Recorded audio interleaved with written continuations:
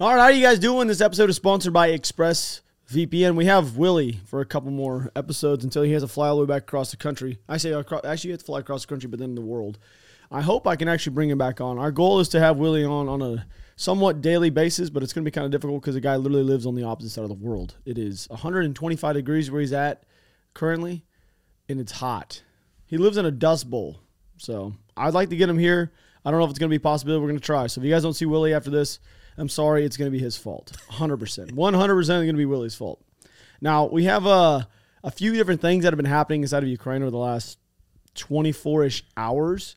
We know that, well, I guess outside of Ukraine as well. Russia started doing joint military exercises starting today. They're going to be lasting until February 1st, which is kind of interesting because we have talked about this in previous episodes, just me and you, that we do believe that there's going to be an offensive move at some point coming out of Belarus. And just as happens to be during the same time kind of as last year. Yeah, and it seems like it seems a way too reminiscent of, January 2022.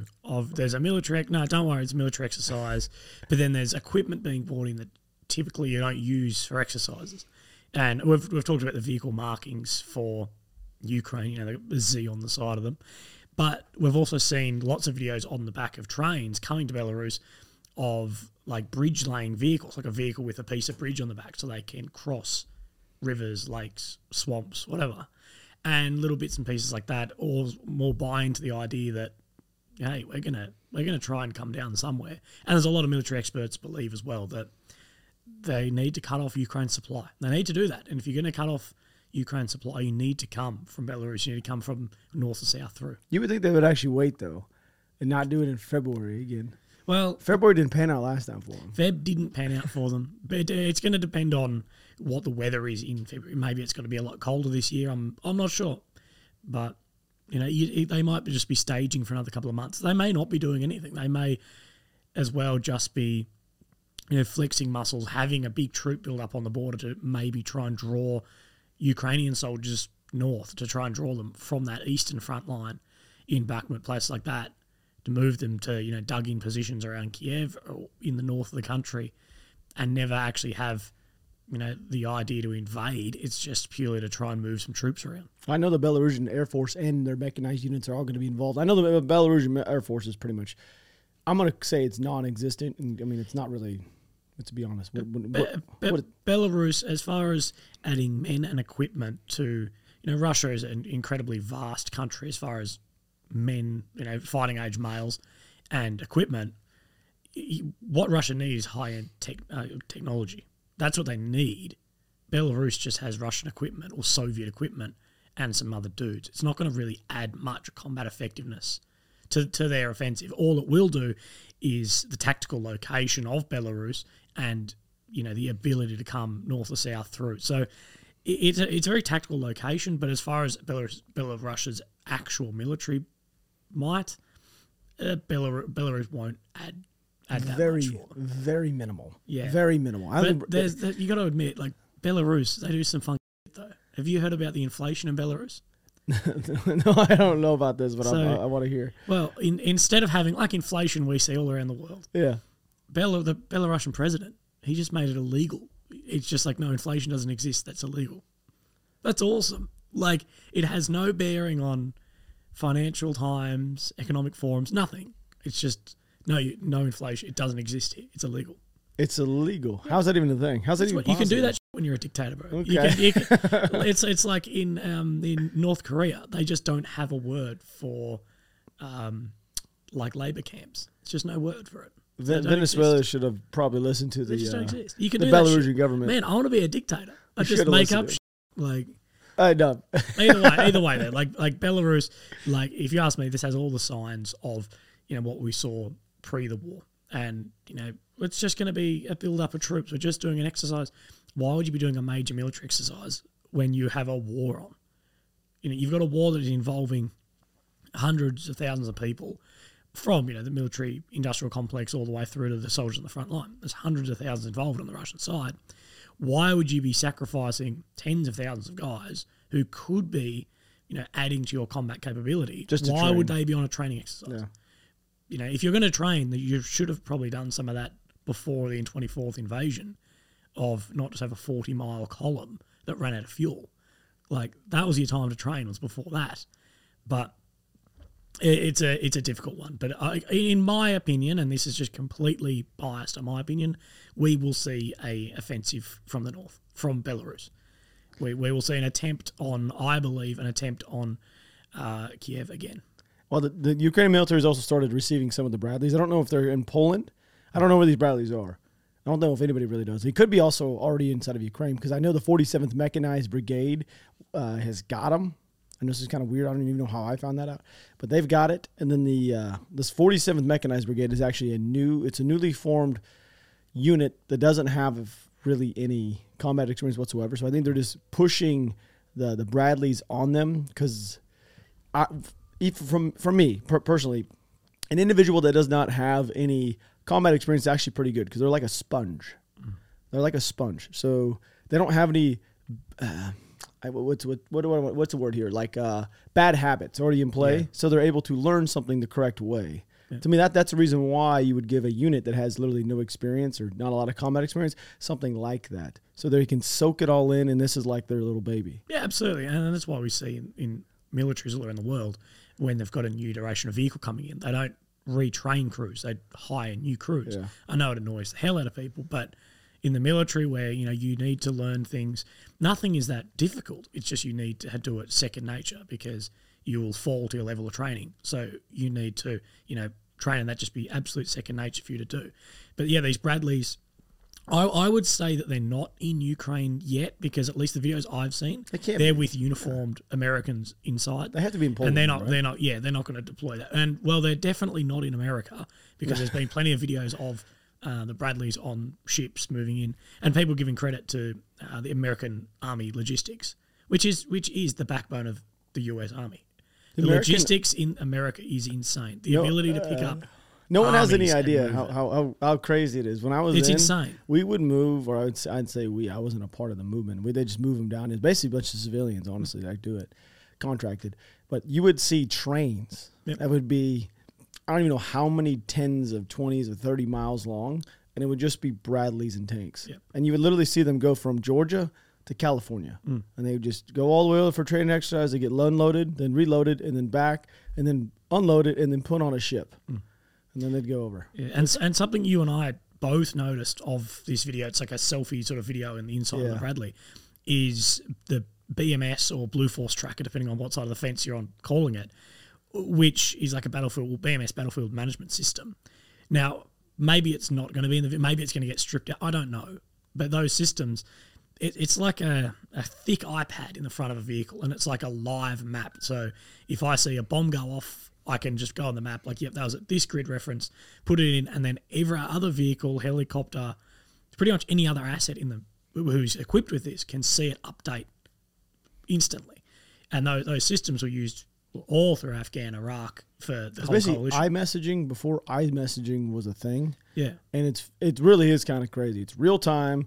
If an ID went off, we would see it instantly. If there was a tick or somebody was in troops like literally we can get on there and look at who is in a firefight currently. Like all over the country. You can actually see exactly down to the grid coordinate, what they're getting in, what CAS was called in, who's on station, who's not on station. Like, it's really kind of cool. It's like really up to date. It's like having an old school. When I say old school, it's from when I was in, they still had it. I think we were like one of the first groups that actually was getting it filtered through, which was in 12. Wow, this was 2010, 2009. Showing your age, 2008. Mate. Yeah, but if that's coming in, there may be some, because look, they never give a good breakdown of the money going in for support. But something like that, if you could refit out, Ukrainian vehicles or other vehicles with these systems, or the handhelds, it'd be great, or handhelds. So, but then you have to worry about it getting scooped up, compromised. Yeah, it just depends how often they want to key it and change. They would do it every day. Everything, yeah, 100%. So, they would do it it is a pain in the ass doing a lot of that. Like anything encrypted is a massive pain in the ass to deal with if you drop fills, drop keys. But end of the day, no one probably even understands what we just said there. So drop fills inside of a radio. So you have a radio. So this is a radio. I don't even if Charles realizes this. So this is a radio right here. This little Starbucks cup. Okay.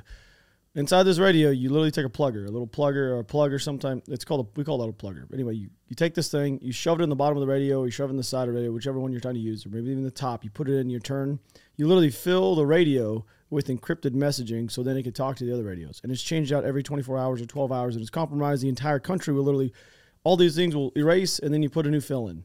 That's how America has the ability to have comms on the ground without anybody else being able to get into them. It's because literally every single radio is hand jam filmed or filled, every single one of them. Yeah. And it's literally like the U.S., usually it's like the lower enlisted guy that's in charge of it, and he's got to go to some stupid class and get a cert to do it. And that's literally his entire job, is to go through and fill the LT radio and everybody, all the NCOs, he fills all the radios all the way down so everybody has the same encryption. And it comes out like every 24 hours in Afghanistan, a new fill would come out, and that was his job. The comms guy would just go through filling everybody's stuff. It's a massive pain in the ass. It is, but it makes sure that no one can talk to. I mean, there's one time, it's just kind of funny.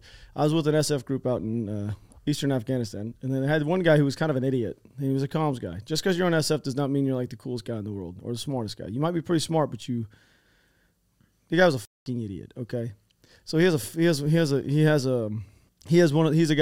comms guy actually. I think it's an 18 Echo, and he was in charge of the fill for the entire everybody was out there. And some lost the actual. Oh, the rascal. The actual. He lost. Yeah, he lost the actual thing that fills the radio. Yeah, that's bad. Imagine this. This fucking idiot cost the entire country of Afghanistan literally to shut down comms for like however long it was, and then reset everything all at once because he lost it. But that's also not that uncommon either. It is for an SF guy. We did this. Well. Someone in our troop of you know how uncommon this was? This some bitch had a fucking. There was instantly when they found out that this guy had dropped fill for the entire country, he was relieved and sent back. And SF guy imagine that you show up. I'm the fucking idiot that literally did this to the entire country. He had to show back up to the main base like that. Yeah. And he got stuck on fucking talk duty the rest of the year. See, we had a dude on the back of our Bushmaster vehicles. Like they're sort of like an MRAP vehicle. We had a dude put his 152 radio on the back, on the back step. Took off and it drove off and it fell off. But what happened, and this is how protective they are over this sort of stuff, was the guy just looked in the mirror and saw an Afghan soldier running after us with the radio. But as soon as that had been touched, it's compromised. Realistically, what would he need to get the fill out of that radio? A room-sized supercomputer. That is realistically what you'd need. Yeah. But as soon as it had been touched by someone who's not allowed to touch that stuff, same with the Turks. Every time we moved the Turkish in our vehicles, if we had to take them to the medical center or wherever, we had to get black bin bags and put them, or trash can bags, and put them over all the radio stacks and back the vehicles because the Turks aren't allowed to see it. And the Turkish are in NATO. That means you guys just don't trust the Turks. I mean, I've never actually worked directly with them. You guys do? No, I have no idea. I've never worked. When I was in Afghanistan, I've worked with you guys. We had Turkish on the same base as us. No. And their standing operating procedure on a base breach, a base overrun, was to stand out the front of their room with none of their stuff on because they've paid the Taliban an amount of money not to kill them inside the bases. Yeah, well, I was so we were like, what are they doing on our base? I never had that problem. Oh, I was never on any big base. I had tiny ass camps and shit. I was on a base for a couple of weeks in between, and it was miserable. The rules of those officers like to play because literally when you're overseas, they have nothing else to do. They just put rules in play. You're like, do you have anything to do with your life? Yeah, you don't. You're just looking for some stupid ass OER bullet. So if you guys are using the internet right now without ExpressVPN, it's like walking your dog inside the public without actually securing them on a leash. Most of the time, you'll probably be fine. This is true, depending on where you're living at.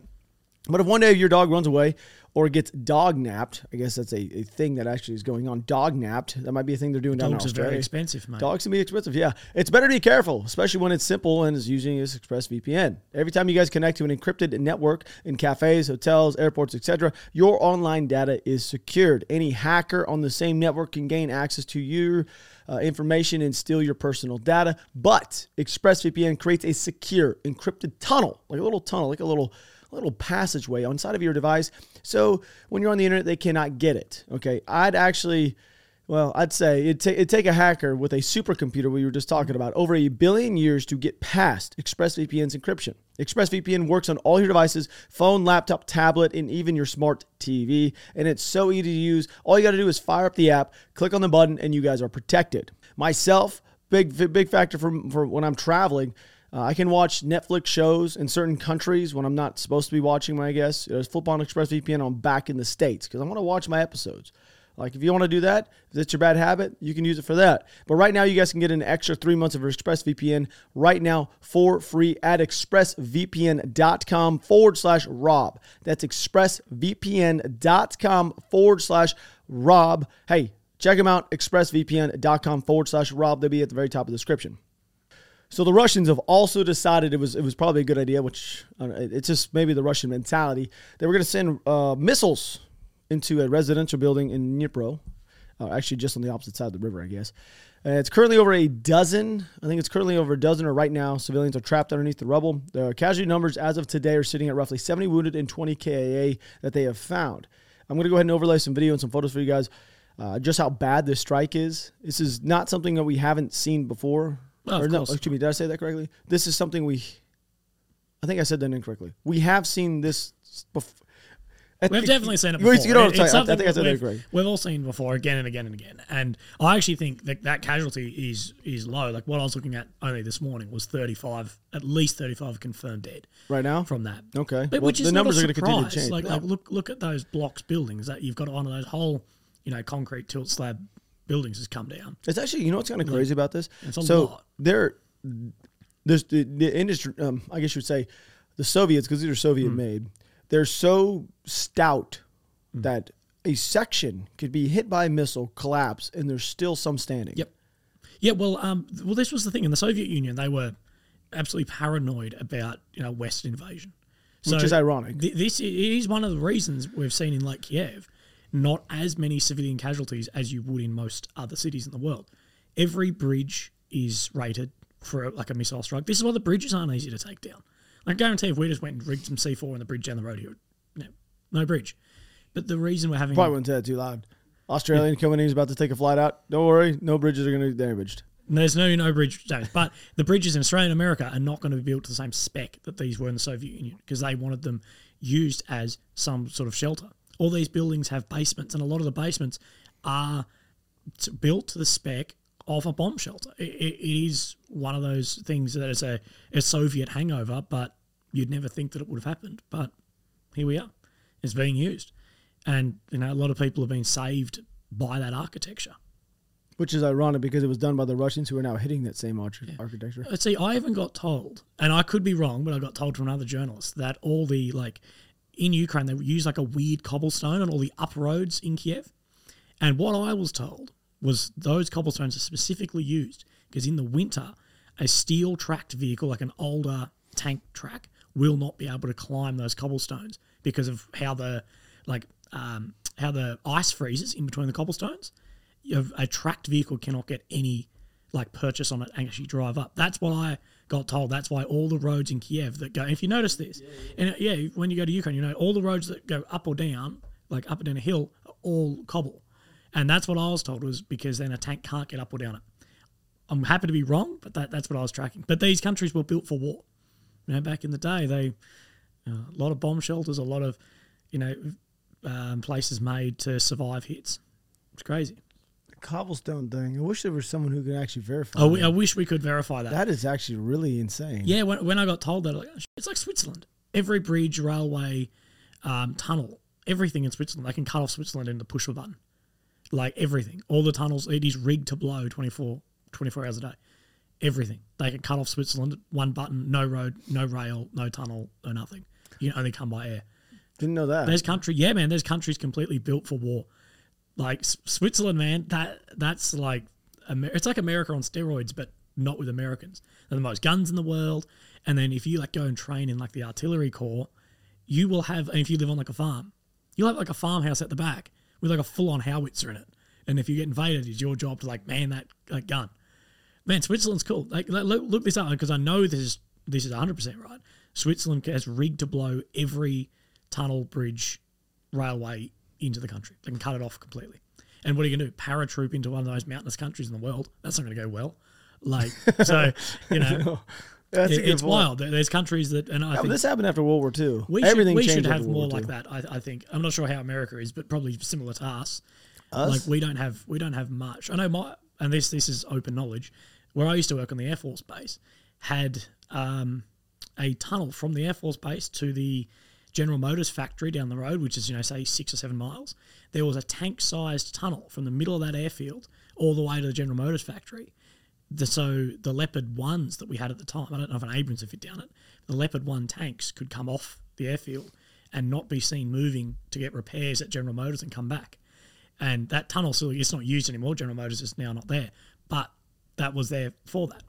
And the dog food factory next door to the base had procedures in place for like a 16-hour sterilisation to then pump out human-grade food. So a lot of countries have thought of this like stuff. So, yeah. America's definitely, hopefully, has done something like that. I would assume they have. But we've also never had any attacks like everybody else in Europe has had. Yeah. Well, we haven't either. We had some Japanese bombing, but that was about it. I was thinking about, you're talking about cobblestone inside. This is random thing, not even anything to do with war or anything like that, but really random fact. So down in Savannah, Georgia, and some of those towns that are that had ports back in the day, they're all cobblestone, like big round stones. But if you know inside of Georgia, those stones, that's not a thing. Yeah. Okay. It really isn't a thing. And those stones that are inside all those streets when you're driving, you know what I mean, all the way down, it was actually come from the bottom of the belly of ships from back in the day, because that's how they got them to balance. Yeah, ballast, yeah. They would put all the rocks in the bottom of them, and then when they would get into port, they would offload them for the weight. Yeah. And they didn't know what to do with the rocks, so they tried building streets with them. So that's odd fact, because there's literally no round stones, and like Georgia's all dirt and bugs, and disgusting bugs and snakes, and just sucks. Oh, is that like swamp country? It is, yeah. Hell It's yeah. real hot, humid, nasty. Like the gnats will get inside of your eyes, and you're just like, this is terrible. I don't need that in my life. It's terrible. They would actually be all inside your beard, and you'd be super pissed. Hell yeah. You'd have little nuggets of food flying around with you at all times. Now I'm gonna say inside the northern, I gotta actually kick this song right here. On the northern portion of the country, inside of Ukraine itself, what I could tell, the Ukrainians have actually been making a little bit of progress. Like, I wish I had this thing put up on TV. I actually blame Charles for not having this prepped and ready for you today. But here in the northern part of the country, the Ukrainians have been making a bit of noise. And specifically, we're talking about Kremina. Kremina? You know what? Kremina. That's where we're going to keep it up. Right now, the Russians have started to shell the urban areas of the city itself. So it's mostly going to be on the southern side right through here. I know the Ukrainians have also made some progress on the outskirts, on the north and the northwest and the western side of the city. So now they're actually moving through the forest with some oomph, I guess you would say. If the Russians start shelling inside of the city, that probably means that the Ukrainians are now starting to push through, or possibly pushing through. I don't know if that'd be true or not, but I know the Ukrainians have also had contact within the city itself. So it seems like there is a possible breakthrough on the southern side of the city right now, which is probably about the only thing that's really happened in the northern part of the country, because most stuff is actually going to be happening down in Bakhmut. So shifting down here into Bakhmut, this is one of the areas where, for some reason, you were talking about this morning, a Ukrainian source, I guess you would say, we'll say quote-unquote source, a Ukrainian individual has been stating that there's still Ukrainian forces working inside of Soledar, and they have positions held in there. That is, I don't think that to be the case. I personally don't. It's not the case. It was the Kiev Independent. That's a big yeah. Ukraine source that we still there's still like people working inside the city from Ukraine, and in the videos, the pictures, the maps. Nothing back. There's no like credible information that actually backs that up. And the problem is, when you release propaganda like this, everything else is a boy who cried wolf. Everything else starts seeming like bullshit. You're like, hang on. Because everybody else does the same thing. The salt mine's been taken. Salt mine's been taken. They're well on the other side of the city. There's positions in the area, 100%. But if you're saying they're inside Soledar, that's untrue. Yeah, I don't think that'd be true at all. I do know inside of Bakhmut itself, right through here on the, I guess you would say, actually the most northeastern edge, the Russians have actually been able to penetrate the city just a tad bit.